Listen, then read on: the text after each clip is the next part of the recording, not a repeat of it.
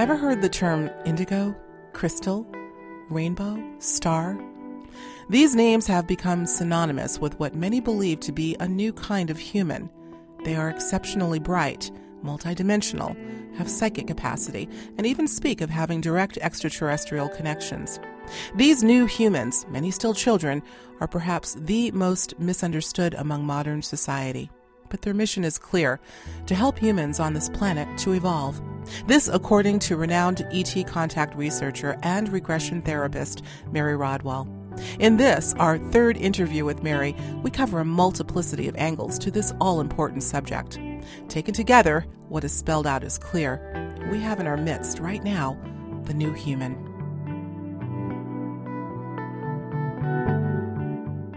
You just returned from a big conference in Melbourne, the Afterlife Explorers Conference, in which you gave a stunning presentation on what we're going to be discussing today. And that's the Star Children, or Star Seeds, as you've referred to them. Who are they? Why are they here now? And how do we begin to understand the reality of their presence in order to begin the process of planetary transformation? Big questions. But before we get into the meat of the discussion, tell us about the conference. How was it?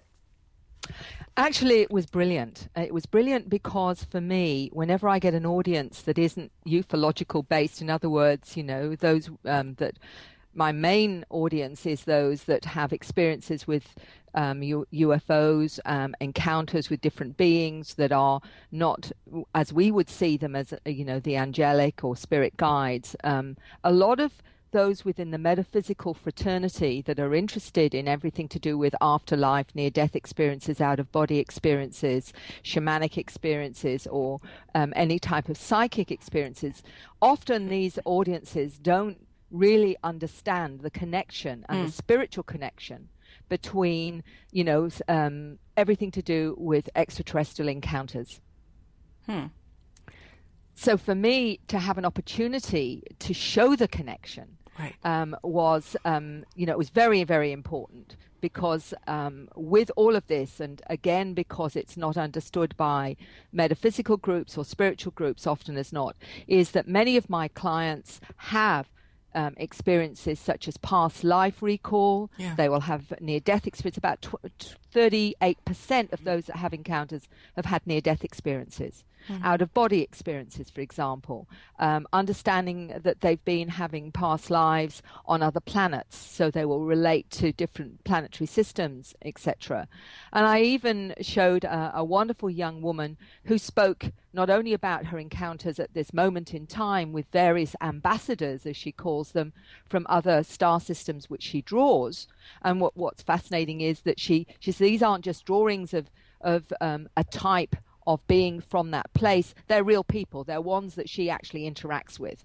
So, they are real in terms of how she understands. She also spoke of her time at Atlantis, where she remembers being at the point where Atlantis went down. And she described it. All I can say is that what I heard from the organizers afterwards, they were bowled over by the numbers that said that this was the highlight for them of the conference. So it was really wonderful to know that my material actually resonated and people got it, and they sure did. That's fabulous. I think perhaps, Mary, that making this connection is striking a chord with a lot of people. I think, one of the reasons, there are many reasons why I love your work, but one thing I love so much is that you are really helping to bring people, if you will, out of the closet of what's going on, or really helping them to make sense of what's going on and drawing correlations between the ET presence. We call it that loosely. I think it's much bigger. And things like, the other side, if you will, the afterlife, near-death experiences, all of those sort of metaphysical aspects. There is a common thread. So that's fabulous. That's fabulous. Well, I'd like to begin on an aspect of your work that you have just spent so much time delving into, and that's the Star Children. This has increasingly piqued my interest. One part that there are many sort of dimensions, if you will, to this, but the autism part is, or the connection between these star children and autistic characteristics is very, very fascinating to me. I want to address the misunderstanding, what I think is a misunderstanding of, quote, autism as a dysfunction. I I want you to give me your thoughts on what you feel is really going on. But before we do, Mary, I'd like to reference this quote by someone whom you know that you've referenced, Dr. Olson. I think I'm pronouncing that right. Dr. Olson, PhD, who's a molecular biologist. You've had occasion to get to know. Here's what she says. She says, quote, the programs such as ADD, ADHD, Asperger's, quote, letter people, I do not believe are broken or dysfunctional genes, but instead they offer new multidimensional skills to prevent limited reprogramming of a third-dimensional reality. The letter people show an impairment in communication between the brain halves and thus use one side of the brain for solving the same problem. Although it is thought that they are dysfunctional, however, it may be a way to free more space in the brain for solving difficult tasks. The Asperger part might be responsible for higher knowledge, not interested in traditional learning. That's a mouthful, but I'd love for you to comment on that. Well, this is the brilliant part of my work, is when I have come to a certain hypothesis or conclusion, somehow the universe provides me with corroboration. And I've got two molecular biologists that are saying basically the same thing. Dr. Lena Olson, I actually met and stayed with for a week in Sweden. She's an amazing lady who, with her own encounters, and she's interacted with about 12 different interdimensional or extraterrestrial beings. And this is experiential in the sense of this is her own experience, but also as a scientist, she's noticed that she herself has extra nerve endings on under her skin, that she can see more spectrum of colors, that she can hear more at the more auditory scale than most people. So these are very much her own personal experiences as a letter person, and how she's understood it, because she's done the testing to see what it is that's happening with letter people in terms of their awareness, and why it's so difficult for them to marry their experiences with a 3D world where they're supposed to understand is the only reality. And this is why it's so difficult, because they're bombarded with so much more information than the rest of us, and that is the problem with it. And the clue with that was also meeting Neil Gold, who wrote the book Close Encounters of the ADHD kind. And he said, he actually says his name for ADHD is always dialed into higher dimensions. That's right. I saw that. I wanted to bring that up. Isn't it brilliant? It's fabulous. Brilliant? That's what it really means. It is exactly what it is. Wow. Yeah, I wanted to talk about Neil a little bit. I wanted to ask you, is Neil the gentleman that I believe you had referenced?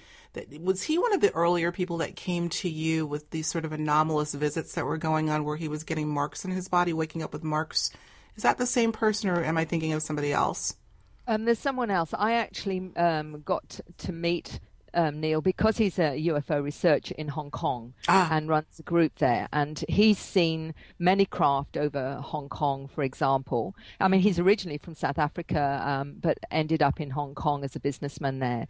But, he's taken footage of craft and very, very passionate about putting this information out there. But the clue was when I stayed there under his invite and that UFO group, where he said, Mary, I've always seen reality differently, and I didn't even know what ADHD was. I only got diagnosed with that later on in life. Yeah, how old was he when he was diagnosed with ADHD? It was in his 50s. Really? When he finally realized that. And the clue was that he said, Mary, I've always seen reality differently. And, it's what I'm looking for with such a complex subject is always patterns of experience. What is that actually saying? And the reason that I came to the conclusion of all these so-called dysfunctions was I couldn't work out that if these different beings are upgrading humanity as they appeared to be doing with everyone who had encounters, they became more aware, more psychically aware, more intuitive, for example. And not only that, intellectually and academically brighter through their experiences. Why would they have a child that was Asperger's or ADHD or any of these other so-called dysfunctions if we're being upgraded? It didn't make any sense until I worked out that this actual upgrading is about us not being so easily conditioned or programmed into a limited and limiting 3D reality, which we know is a box that most of us have been programmed into. Yeah. Well, you just touched on a lot of things. We're going to get into the meat of it, folks, because there are many dimensions to this. This is something that I want so desperately for our wonderful parents out there to pay attention to, looking for the clues and really sort of reframing that's what I call big misunderstanding. So let's go to this. I want to stay on the autism thing for a little bit. This whole idea of autism and the incredible spike in numbers of autistic children in recent years has definitely confounded me. And this is why, Mary. There are two arguments that are taking place right now simultaneously in the alternative community. And I have been so wanting to pose this question to someone like you who's tuned in on both sides. Here it is. In one camp, particularly those who feel that the population is purposely being poisoned, and I think that there's something to that we're being bombarded with environmental conditions, our food and water supply, the vaccines, etc., to completely undermine our human physiology and psychology. But particularly, it's said that this is the reason we are seeing such a spike in diagnosed cases of autism. Now, the other side of the discussion is focusing more on autism, like yourself, not as a disorder per se, but rather a brand new type of human, even superhuman, multidimensional being. Could it be that both are true or some combination of the above scenarios? I've racked my brain trying to understand what's going on here, and I'd love to get your thoughts. Was I clear on that, on the two sides that we're talking about? And it's certainly one that I have looked at. I don't know ultimately, and I don't know anyone that fully knows what the vaccines are doing. But I do think, and people must make up their own mind. I do believe that there's a darker agenda with a lot of the vaccines now, and I am very wary, let's put it like this, of anything to do with vaccines. And this is an ex-nurse midwife speaking here, that's right. Who was totally programmed into vaccines, et cetera, but I do know there's another level to this that I don't think the general public know about. Now, whether or not that's instrumental in some way in the spike of autism, I don't have the information and enough data to actually qualify that. But I will say that I'm talking about certain types of autism. And what we're seeing is many of these autistic children are almost like savants. And the interesting thing with, and I also know a medical doctor researching this at the moment who can't, for lots of reasons, come out and say this yet, but her research is showing that autistic children are telepathic. And now this is what she's discovering. Now, I also believe that, and certainly certain parents that have written to me saying, I believe my child is telepathic. They know and say things, or at least they seem to be aware of what I'm thinking. My feeling is that the autistic child also, or at least some of them, are taking us to another level where we're going from verbal communication to telepathic communication. So they're the next level, if you like. And the reason that they often act in the way that they do, I think, is an overload of sensory input. And secondly, because they're telepathic, if a mother or father is getting frustrated because they're trying to communicate and the child doesn't understand, or the child is being overwhelmed, their frustration will also be part of why the child may react in the way that they do, because the child is getting frustrated too. It wants to be able to convey things, doesn't know how to do it, is completely overwhelmed by sensory overload. So you get, extreme reactions, understandably so. My feeling is, from a metaphysical point of view, they're teaching us how to love unconditionally, because ultimately with these children, there's only one real way to communicate, and that's through love.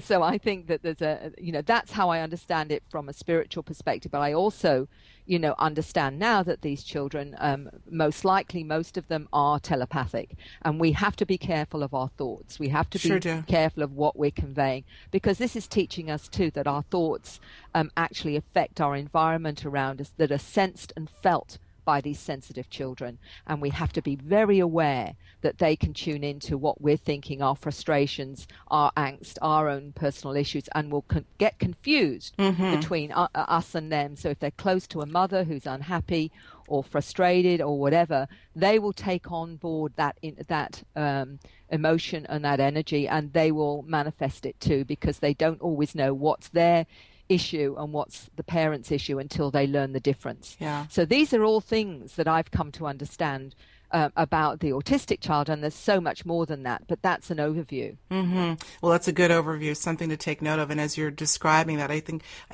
I don't know that I've ever thought of it in that way, that the telepathic connection to that extent. But now that you mention it, and I'm thinking of several, who doesn't know several autistic children these days, some aspect of it, and I'm constantly making mental note of some of the common threads that exist, including hypersensitivity, sensitivity to noise, agitation, and I also know their parents, and I'm looking at some of the histories of their parents and some of the stress they're going through. We're talking about children that aren't just tuning in on one level to the angst that may be coming from their parents, but literally taking it on, and not, like you said, not able to differentiate perhaps. Maybe some can, maybe not. So if for no other reason, parents, if you feel that this is happening, this is why this is such an important conversation. You're right, Mary. There are a lot of dimensions to this. I want to make reference to Dr. Olson again, who had a really great little sort of recipe in terms of the need, first of all, for extra nutrients and vitamin supplements to deal, for these particular individuals to deal with this 3D reality. Among other things, she mentioned, I think, the B vitamins and a few other things, but she suggests silica gel for the stomach and nervous system and a probiotic for intestinal flora. Now, this is why I want to, bring this up. That particular recommendation sort of struck a chord with me, because I'm hearing so much now about more people having chronic issues with their gut and their stomach, including me. And so my question to you is that, could it be that what's happening is that more people, adults included, or at least their bodies, are gaining some form of memory that they too may have this connection, this star connection, and the body is now telling them by giving them more problems, particularly in the gut area, which of course aligns with what? The solar plexus. I don't know, as I was reading this, my mind kind of wandered a bit. I don't know if this is a stretch, but it occurred to me. I think it's important, Alexis, too, because I know that you're extremely intuitive, that when those, you might think they're random thoughts, but actually you're putting out a frequency and you're trying to, on some multidimensional level, see where it resonates or what information it pulls in. I think you need to listen to that. And I'm always saying, if something comes in that way, it's often, that multidimensional intuitive part of you bringing in information. What I think is tied into this is that all those new programs, as I call them, they're a different frequency. And so the foods that maybe you had earlier in your life that you were okay with, you may find that as your frequency changes and your awareness grows, you will want different things and different nutrients. Many people find themselves going more to vegetarianism, for example, or whatever, refining the kinds of foods they have, wanting more liquid food, for example, and what have you. So this is really what the gut's telling you, often as not, is that this is no longer fitting with your frequency. I think you're right, yeah. So that's how I've come to understand it, that we've got to listen to what our biological systems, as it's changing. And Dr. Olson talks about low frequency people and high frequency people, and how we're separating out into those two frequencies. And depending on your choices and where you wish to understand yourself or to grow will be part of this frequency change, and food is part of that as well. Remember that the ADHDs, they're operating on a faster frequency. That's why they struggle at school, because everything's so pedestrian, so slow, that they give them Ritalin to slow them down so they can match the frequency of everyone else, or whatever. But actually their real place in terms of operating is much faster consciousness, faster frequency.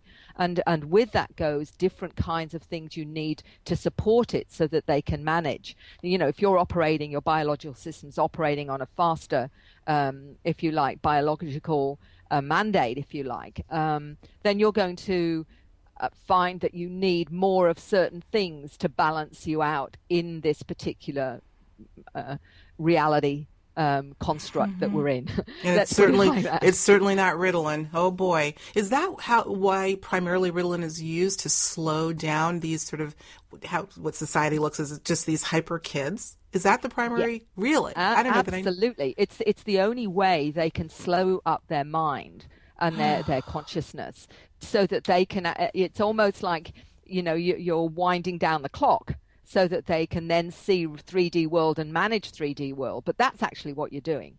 That is why, you know, they say they can focus and have more concentration, because that's the reality that they're being slowed in, put into. But actually, they are operating on a far higher speed, and it's like they're in a slow world, you know, a world that's going slowly, and they're wanting to see the, you know, down the track, and they're being saying, no, you've got to see it this way, right. slow.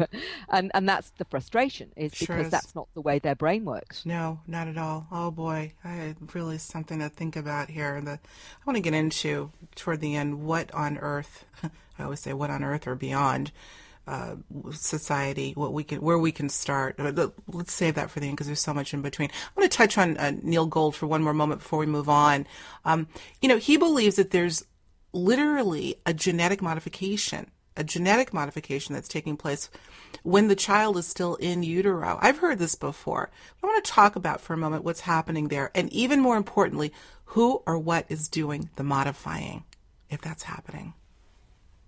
Absolutely. What I'd like to say, my first, if you like, scientist that could give me information on that, which was something I was actually told about by an experienced young lady called Tracy Taylor in 2000, was that these new children were coming in, and they had certain qualities, for example, but I had no way of qualifying that in 2000. And it was in around about 2010 when I connected with Dr. William Brown, a molecular biologist in Hawaii. And he's an amazing gentleman. He's into consciousness as well, and I asked him about this. Did he, from his perspective, have an understanding of this? And he said absolutely. He said, and he believed that it was genetic modification, and it was happening in utero, producing new humans. That was the word he used. And he said that their new genetic architecture allows them to see the world in a multidimensional fashion. And research would show that dormant genetic regions are being integrated into the biological systems occurring in all of us to produce expanded awareness. And he was saying the exponential increase in ADD, autistic, indigo children, their brains work faster, they already know what they're being taught, they have an intrinsic understanding of knowledge and information at biomolecular level, and transgenerational information encoded within the atomic structure of the DNA, and can be accessed, you know, by them more efficiently to produce savant-like characteristics. And it's like a remodeling of the genome to make dormant regions accessible again. Now, this blew me away, because this was basically what Tracy Taylor had told me 10 years prior to this.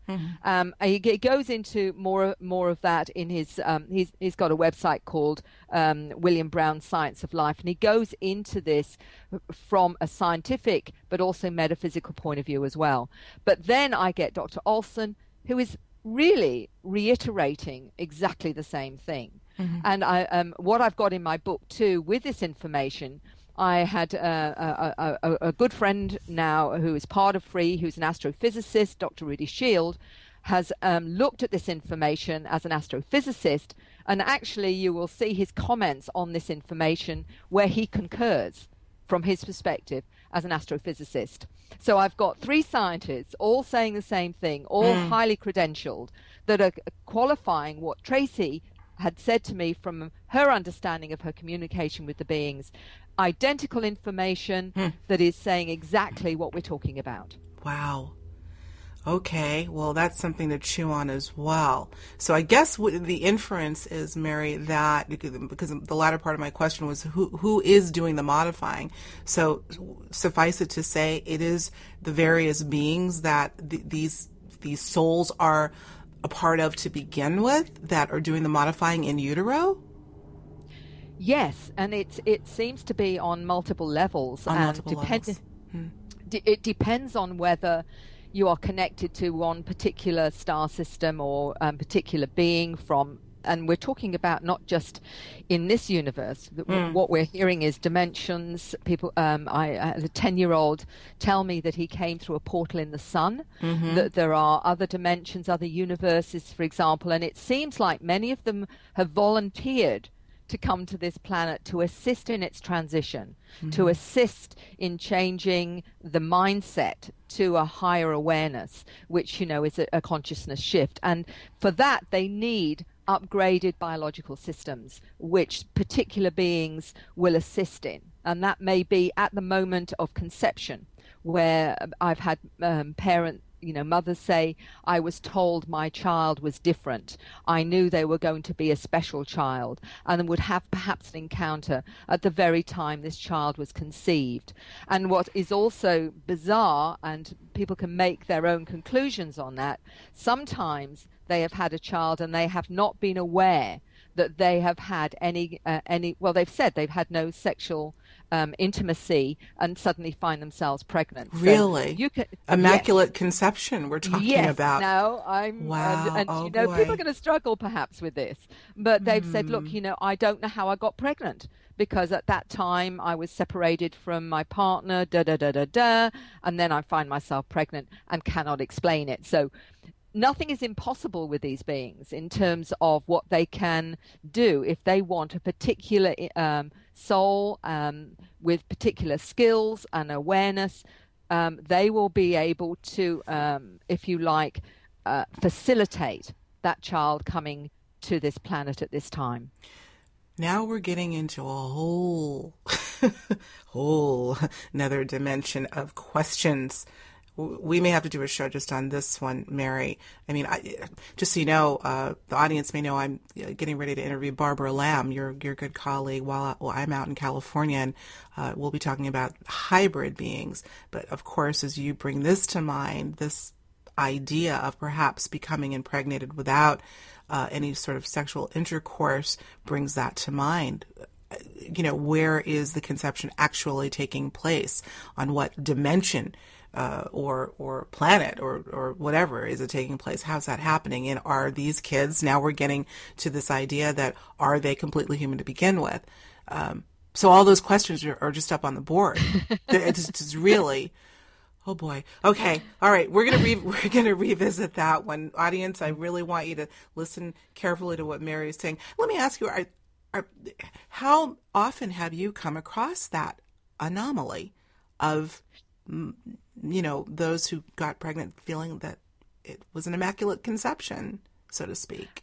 It's not a high percentage, but there's certainly, if I could say of all I've worked with over 3,000 individuals now, I would say probably the ones that have owned it, and remember, the ones that own it and the ones that don't could change that kind of percentage, but I would say maybe up 3, 4, 5% would really? say that one lady told me that she went to the gynecologist, and he was looking at her uterus, and he said, how many pregnancies have you had? And this is a lady who was celibate, that had never had any pregnancies at all, but he had noticed and said, but your uterus looks as though you've had several pregnancies. So this is the missing pregnancy syndrome, which is in my book Awakening, and this is another aspect which brings in the hybrids, of course, and those that believe that they're hybrids, and that's another aspect not only of my work, but of course the latest book that Barbara's written about the hybrids. So it ties in. It all ties in. Yeah, it sure does. Okay. Yeah, her book, I believe, was released just a month or so ago, if not, she co-authored the book, actually. And, that's right. We'll be talking about that. I'll actually be interviewing her at her home outside of LA, so great. Wow. All right, let's move on to the next little section here and see if we can, audience, tie all of this together. I really think this is the type of material, what we're discussing here, where you really need to sit in meditation, like you said, and kind of put that intuitive hat on, or that sort of instinctual hat, and say, where is the common thread here? Because I think they're all related for sure. I want to talk about these children that are getting a sort of multidimensional training, what you call space schools. Now, our mutual colleague and my personal friend and mentor, PMH Atwater, who's also, and I believe she was at the Afterlife Explorer conference. I think she's probably still in Australia. It just occurred to me because I emailed her, and I'm like, she usually emails me right back. I have a feeling she and her husband are still in Australia. Anyway. Well, obviously, I saw her, and she came up and wanted my book and said, I want the new book. And I said, well, actually, it's not written yet.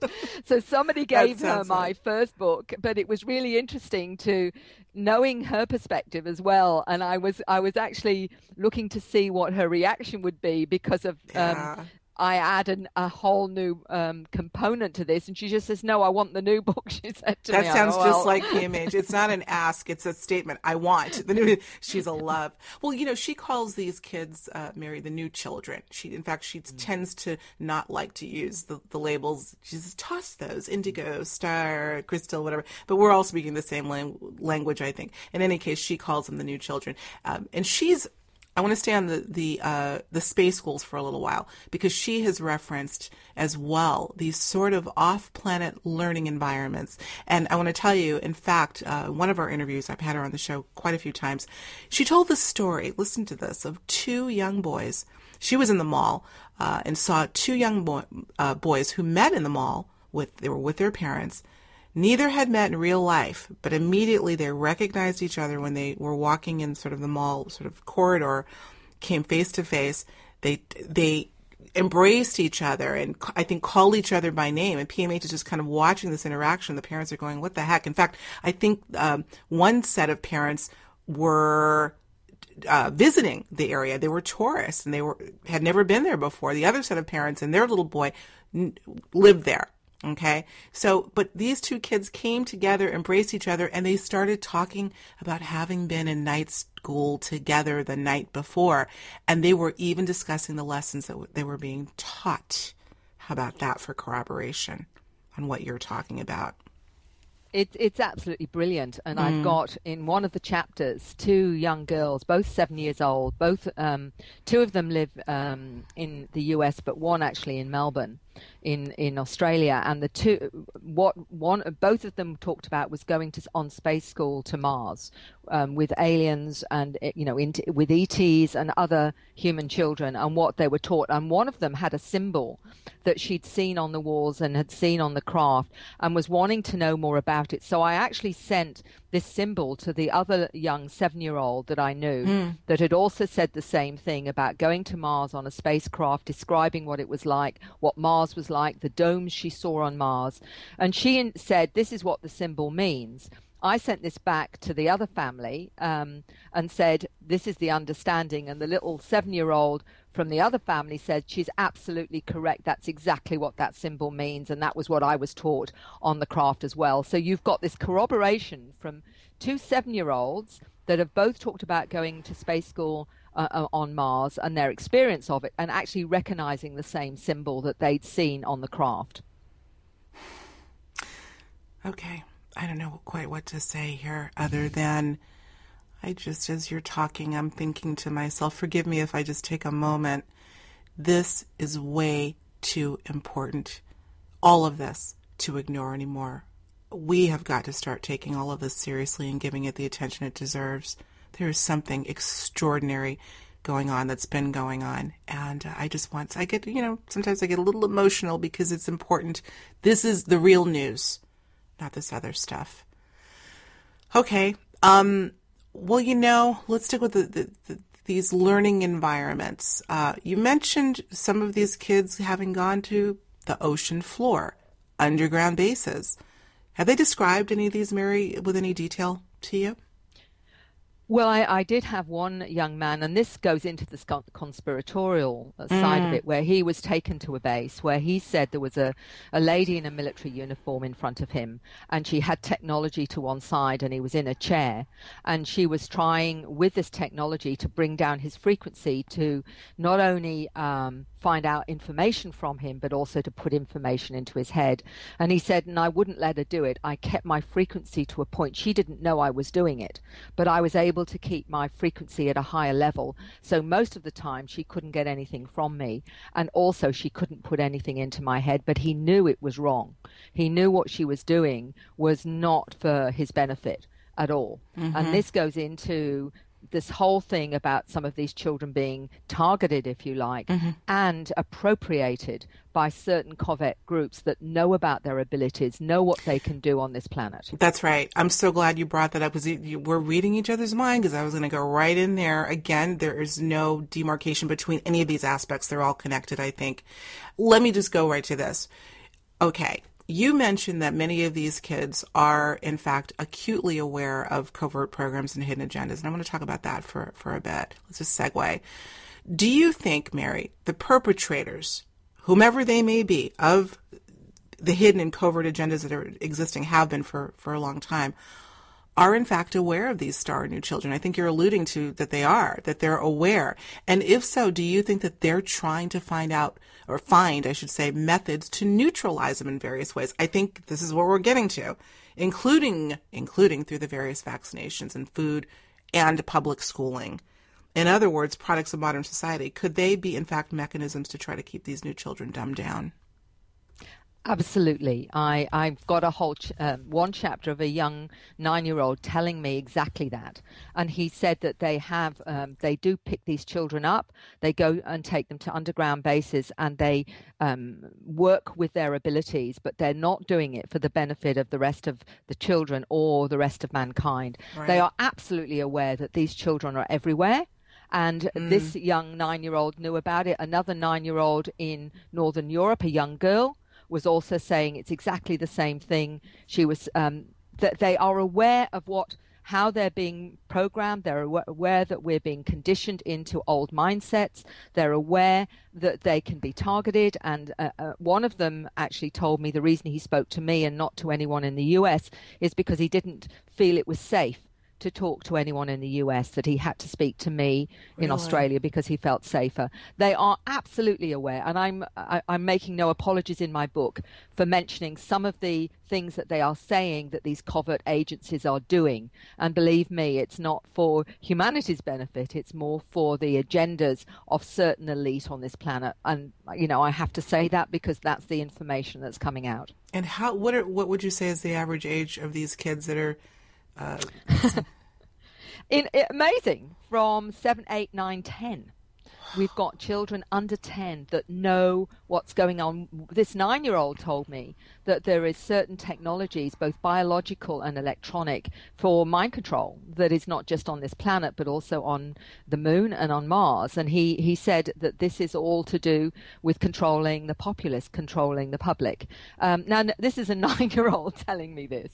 They are aware. They know when they're being controlled. They know very much if someone's lying to them or not lying to them. Right. You see, they're able to ascertain this. Right, because of their acute telepathic abilities. Wow, it sounds like we're in a bit of a battle here, at least between them and those who don't wish well. Well, we've had many conversations about that, but when you hear it coming from a child who can not help but be incredibly honest, what can you say? And not just one, not just two, not just 10. How many? This takes us to the next thing, which I think, again, we've alluded to throughout, and that is the incredible psychic abilities of these star children. What are you hearing and seeing in this regard? I want to emphasize seeing. Have you seen, Mary, anything that would defy what the average person would say is logic, that would be considered psychic? Oh, the abilities are literally multidimensional in nature because some of the syllabuses, as I call it, they are taught how to manage these skills by different beings that become their teachers, or they call them their friends or their guides. And they will talk about the different abilities they are learning to control and understand, such as telepathy, out-of-body training, how to use telekinesis, how to control with intent. I remember one of Dr. Olson told me that she found as a child that when she played hide and seek, the best way not to be found was to tell the other children in her mind that they couldn't see her. And she said they couldn't see her. They literally couldn't see her because she could mind influence them to say, you're not seeing me. So, these are the kinds of things that, I will be talking about in terms of, the kinds of, they can actually manifest through thought and emotion. And remote influence. All of these things they're taught often on spacecraft or in these other spaces where, they're taught also, when they come out with the scripts or the language, these are taught on the craft, and these are often star languages that will enable us when we're interacting with these beings that they will be able to speak their language. They will be able to communicate with them. And this is what all the star languages seem to be, although not all of them are linear. And this is another level that we're going towards reaching telepathic abilities ourselves. So these are all the kinds of things that they're being shown and taught in their space school, for want of a better word. Well, again, going back to the space school, I wanted to just retouch on that as we sort of segued from what you call space school, what PMH is called night school, and then these sort of learning environments. Maybe it shouldn't be called that on the ocean floor and underground bases. I would assume that these are not the same. Right. No. Okay. All right. I guess they're not the same. Yeah. Okay. I misunderstood that, and that should definitely be made clear. Okay. All right. Well, we're going right through the list here. I'm glad because, and I'm going to have extensive notes, by the way, folks, on my website, Higher Journeys Radio, higherjourneys.com. So please be sure to read through. There's another aspect, yet another, that occurred to me. Maybe intuitively, I don't know, that you and I conversed about over email. And that's something that is referred to as synesthesia. This is the ability where, or the condition we'll call it, or where certain individuals will associate one physical sense with another, like connecting days of the week with a certain color, or hearing numbers, or smelling music. Just very, very unlikely connections of sensory processes. And this, of course, sounds extremely nonsensical to the average person, but there are people who report having these unusual connections, and it's well known as a phenomenon in some circles. So it occurred to me as I was sort of musing over synesthesia, do you think that there may be a connection with people that have some of these characteristics and the group known as starseeds or new humans? I think absolutely. And it's a really good way of explaining that the way that we interpret our sensory input is in very clear lines of, you see a color, you don't feel a color, you don't sense a color, you don't, it.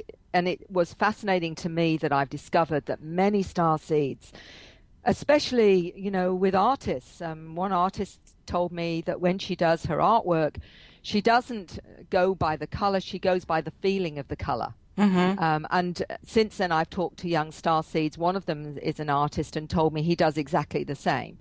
So yes, it's like our senses can give us a whole range of feelings and knowings around something that we would only see in one, we experience only in one way, but they will in a multidimensional way. And again, I believe synesthesia is very much part of what many starseeds experience, even if they don't have a name for it. But that's a really good one.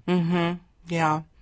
Well, you and I have talked about that. There's a little personal connection for me. I'm not going to go into that right now, but yeah, that has occurred to me. Synesthesia, there's another called pareidolia. I don't know if you and I had ever talked about that, where people will see distinct images in patterns, and not necessarily, it's not something that they try to do. They just pop out at them, faces or animals or, and I always find it funny that the field of psychology will, once they name it, right, synesthesia, pareidolia, they sort of use it as a disorder, or frame it as a disorder, I should say, or a problem, because it's not normal the way we consider normal to be. So I think let's not miss the point on that.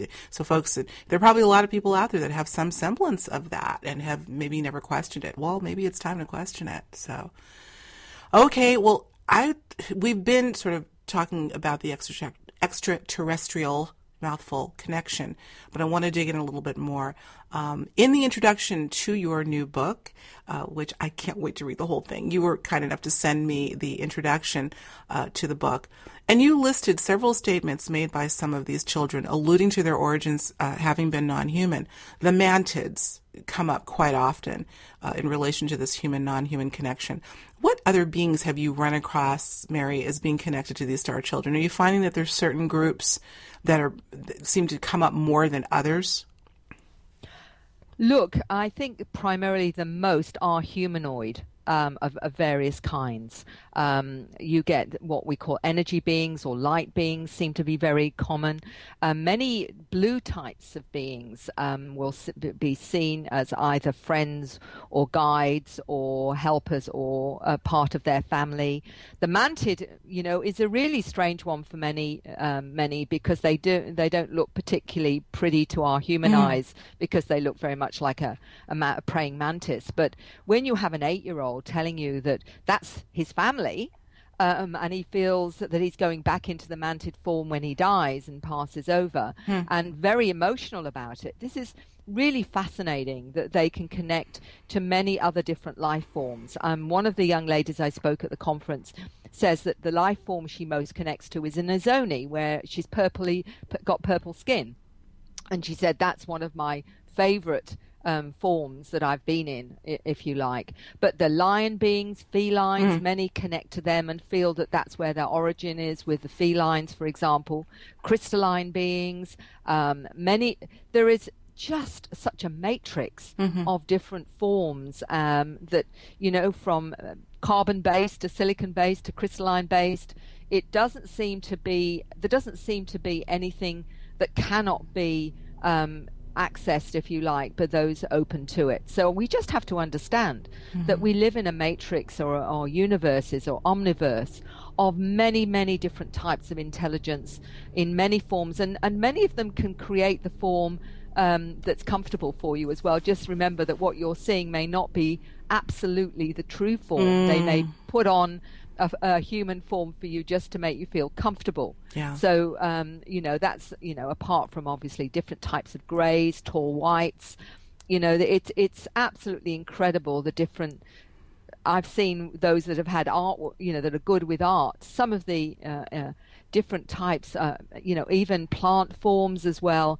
You name it. It seems that our imagination can't even imagine. Can't even get our arms around it. Things. Yeah, that's exactly right. Oh, sure. Oh, I think that there could be an infinite amount and so many variations. And again, I've always been intrigued by the species, what we loosely call ET species. Again, I think I guess we need to have a label to be able to sort of frame it.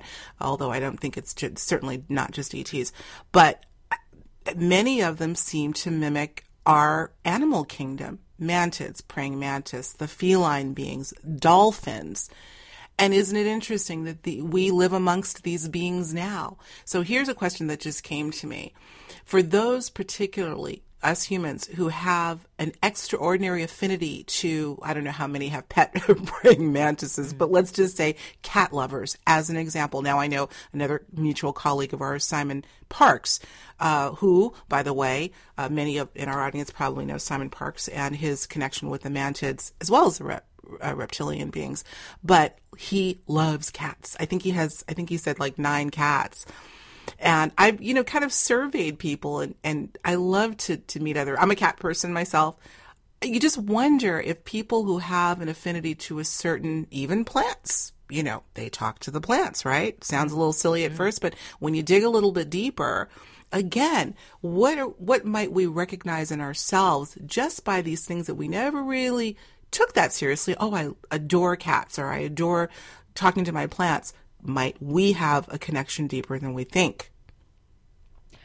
I think you're absolutely spot on. And that goes with past lives as well. If you find you're drawn to a particular country or a particular time in history, it's most likely that you're connecting to that particular life or whatever it is. And I find that all the time with past life work is they'll say, I've always been drawn to China or whatever. You can bet your bottom dollar that they'll have had a lifetime, at that time that they've been drawn to or whatever. And the same goes, as you say, to being drawn to particular animals. There are many people that, I love dolphins, and I've done regressions where one gentleman said that at the time of Atlantis, he wasn't on Atlantis, but he was a dolphin around that time. So he was actually, that particular creature or being at the time of Atlantis. So, it means that the soul can incarnate in many, many different forms, and there is no limits to what those forms might be in terms of, experiencing that consciousness. Yeah, I certainly agree with that. Sure do. Well, as suspected, the time has just flown by, but I'm going to try to get a couple more things in, Mary, before we close. One of them that struck me is, again, these children that you're conversing with that are have been so open and talking to you about their experiences and sharing their wisdom, their absolute wisdom. Some of them have talked about suggestions. We're talking about increasing our own energy. Our bodies are being affected. We're being affected psychologically, emotionally, perhaps by those that have another agenda. But in any case, we need to increase our own energy level. They made the following suggestions. I think many of us have heard this, but to hear it coming from a child is especially poignant. The list goes, don't get angry about small things. And I absolutely agree with that. Don't speak on mobile phones for long times. These are kids talking. No TV, no microwaves, no wireless internet. Those are three of I believe that some of these children have said. These are kids, once again, that are making these statements. They know these things intuitively, I suppose. Absolutely, and they know why they've come, and the one thing that I still remember is being told that we must listen to them. We must listen to what they're teaching us, because they're the teachers, and they have come to help us as a species become more aware, more conscious. And I do believe ultimately, and we won't have time to talk about it now, but I believe we have to have a completely different educational system for these children. Absolutely. Oh, yeah. Well, that was going to be my final question. As far as these children are concerned, for the sake of not only the children themselves, but humanity at large. Mary, what do you think needs to happen for society to begin the process of taking seriously that this is what's going on, that we're not dealing with some biological or neurological malady or disorder, but rather the entrance of a new kind of human? What do you think would be most apt to hear this reality for what it is, or who, I should say? Who should we start to really broach the subject with? Teachers, parents? Where do we start?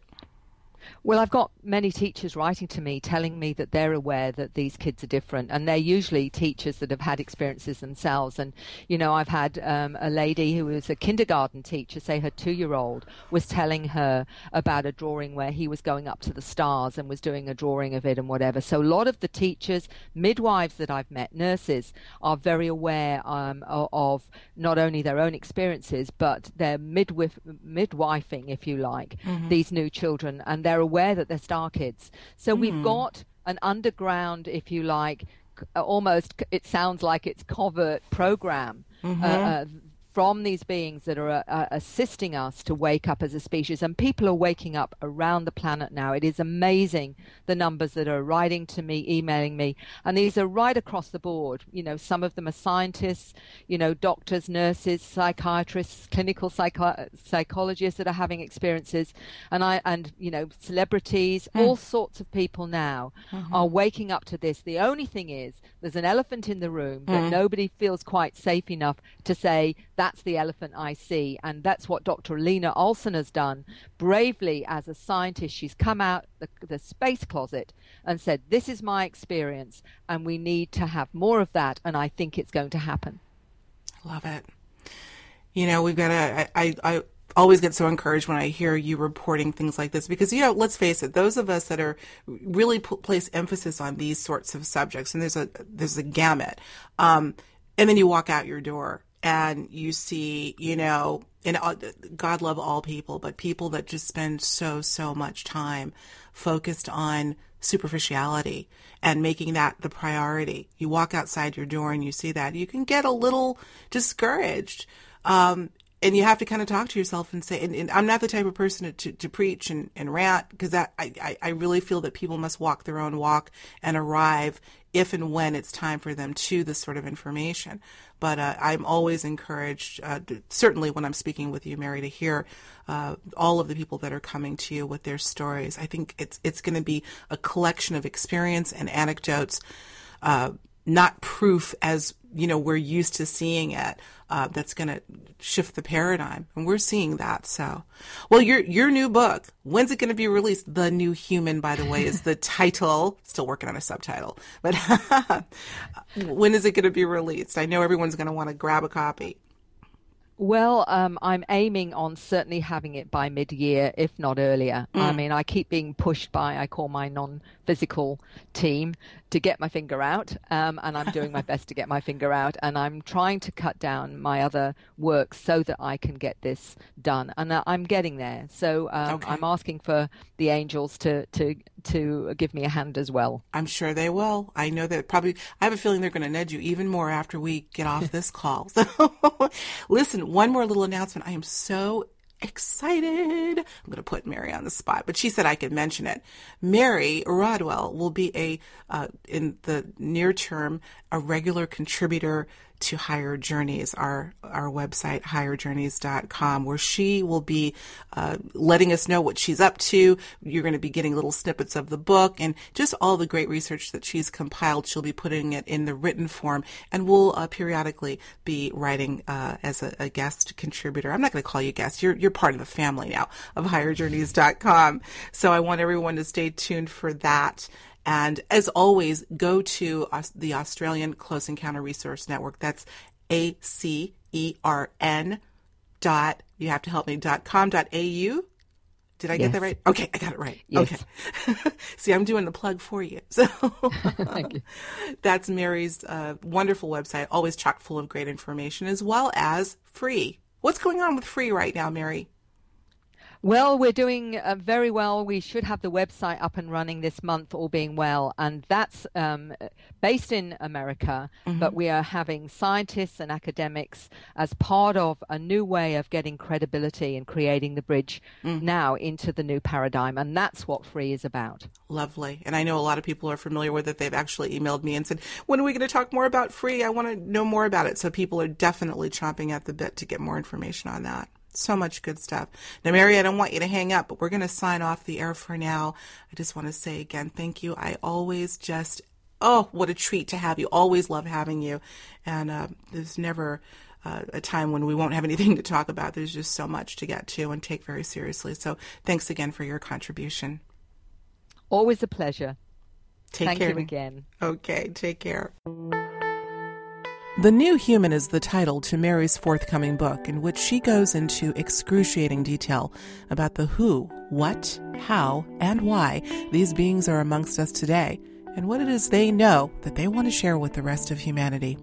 While we're patiently awaiting the release of what I know will be an extraordinary volume by Mary, I encourage you to visit her website, the Australian Close Encounter Resource Network, to stay up to date on Mary's ongoing research into what she refers to as star children, as well as her additional work centering around the ET contact phenomenon. I also invite you to visit higherjourneys.com to have an exclusive look at some original images Mary sent to us from an audience member who clearly saw non-human beings surrounding the stage as Mary gave a recent presentation in Melbourne, Australia. There's always something new and exciting to witness for yourself. I encourage you to have a look. Thanks, as always, for tuning in to Higher Journeys Radio. I'm your host, Alexis Brooks.